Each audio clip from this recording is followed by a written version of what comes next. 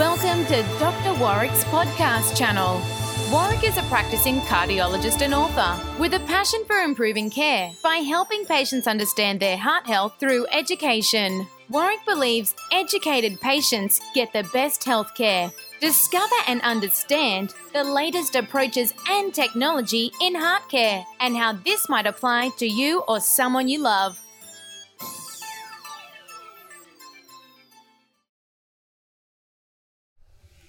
Hi, my name is Dr. Warwick Bishop and welcome to my podcast and videocast station. Today I'd like to talk about how do heart attacks occur? Well, of course, why do we bother? The answer is because it's important. Heart attack is a really big deal. It accounts for 9 million deaths per annum on a global scale. In the Western world, it accounts for 1 in 4 deaths. In the United States of America, every 40 seconds, someone dies from a heart attack.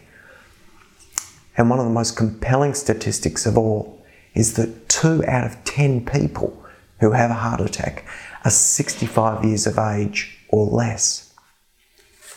So, what is heart attack all about? Well, heart attack is a term that's a layman term. It's not the term we use in medicine.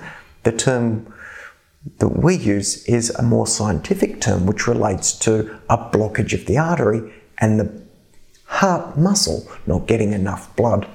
We call that myocardial ischemia. Myocardial pertaining to the heart muscle, ischemia meaning lack of blood, or myocardial infarction. Myocardial again pertaining to the heart muscle, infarction meaning death from lack of blood flow. But what occurs in the artery. And the bit that we're most interested in today is the build-up of plaque in the artery. Think of rust in a pipe, plaque in the artery. Well, what is plaque? Well, rust in the pipe in your house is really a breakdown process. And I guess there are some similarities in the body. What transpires is that for various reasons, there's wear and tear within the arteries, as you might get wear and tear in the joints of your body. The blood rushes past and there's movement of the arteries, particularly the heart because it's beating all the time, and there can be focal spots of wear and tear. That kicks off a repair process, which is localized. And that repair process is driven by factors that have caused irritation to the lining of the blood vessel. That lining of the blood vessel is like the Teflon within our blood vessels, preventing components of the blood from sticking and clogging our arteries up. So we have this amazing layer of cells within the arteries, which we call the endothelium or the inside lining. And that inside lining, if it gets traumatized in a local spot, maybe by movement, maybe by blood pressure, must send out some messages to the body, which sets off a chain of events, bringing cholesterol into that area for repair processes. So in this local spot of wear and tear within an artery, cholesterol moves in. As it does, there are signals from within that location letting the body know that cholesterol's now in a spot where it necessarily wouldn't be. It's generally put there by the so-called LDL or low density lipoprotein. The so-called bad cholesterol is the one that gives up its cholesterol component into the tissue of the blood vessel.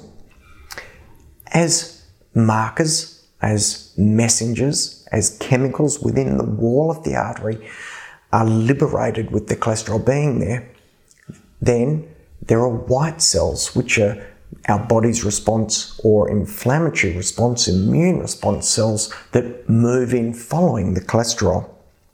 Some of those white cells are called macrophages, And if you think of a macrophage as sort of a cleaning agent, it's a big fat cell that gobbles stuff up.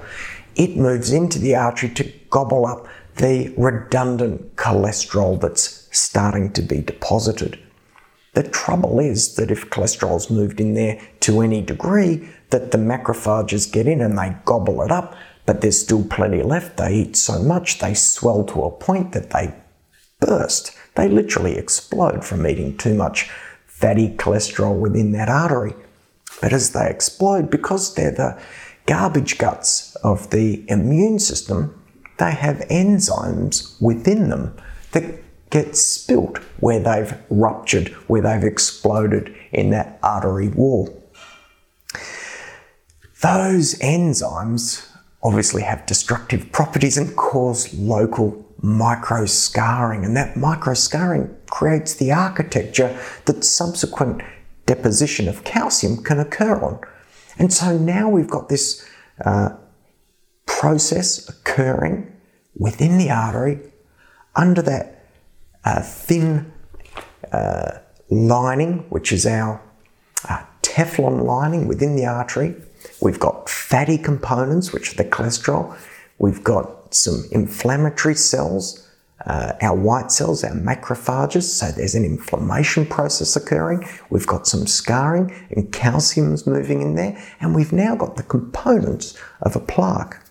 Now, sometimes the fatty bit can all be gobbled up and a little bit of scarring might occur and not much further happens. It can be quite benign. And the repair process satisfies exactly what the body needs, but sometimes it can be a bit out of balance and fatty cholesterol tissue can continue to be deposited into that plaque region.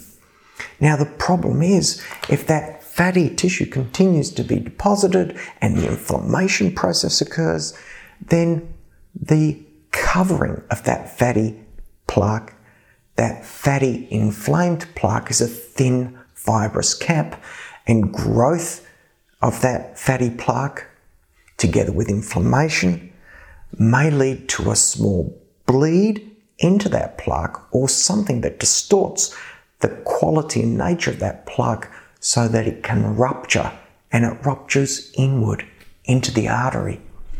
Now, if the contents of the plaque rupture into the inside of the artery, what we call the lumen of the artery, then what we find is that the contents of the blood are mixing with the contents of the plaque, and these were never meant to come together. Remember, we had that Teflon lining within the artery preventing the components of the blood clogging up. Well, in the absence of that Teflon lining, with the contents of the plaque mixing with the contents of the blood, it sets off a reaction to form a clot because the body thinks that it may be under attack or bleeding, and to protect blood loss forms a clot. Well, of course, if that's occurring within an artery, and an artery is only a couple of millimetres across, that clot can suddenly block that artery, and before you know it, no blood flow going down that artery. Suddenly there's myocardial ischemia, i.e. the muscle of the heart short of blood, and if that's left for too long, myocardial infarction. It is that irritated, ischemic lack of blood flow muscle that can become irritable and flip into an electrical rhythm which can kill the individual affected by the process. Well, I hope that makes some sense, but the bit that's probably really concerning and the bit I really want to underline for you is that often is the case that people can be perfectly well before their heart attack. Well, why does that occur? Well, the answer is that the fatty, inflamed plaque may not be limiting blood flow in the artery up until the point that it ruptures. And so we see that about 40% or even a bit more of all heart attacks occur on plaque that is not limiting flow in the artery prior to the time that it ruptures. This means that the person can feel perfectly well right up until that second where the artery closes off. This is why cardiac health, cardiovascular maintenance, cardiovascular well-being, knowing your risk, dealing with these issues, this is why it's so important, because it can be completely silent until it rears its ugly head. And remember, 2 in 20 people, 2 in 10, 20% of people that this occurs in will be under 65 years of age. That's how heart attack occurs. I hope you've learned something today. If you've got any queries or questions, drop us a note at the usual email address. Till next time, of course, I wish you the very best, and please don't drop dead from a heart attack. Goodbye. You have been listening to another podcast from Dr. Warwick. Visit his website at drwarwickbishop.com for the latest news on heart disease. If you love this podcast, feel free to leave us a review.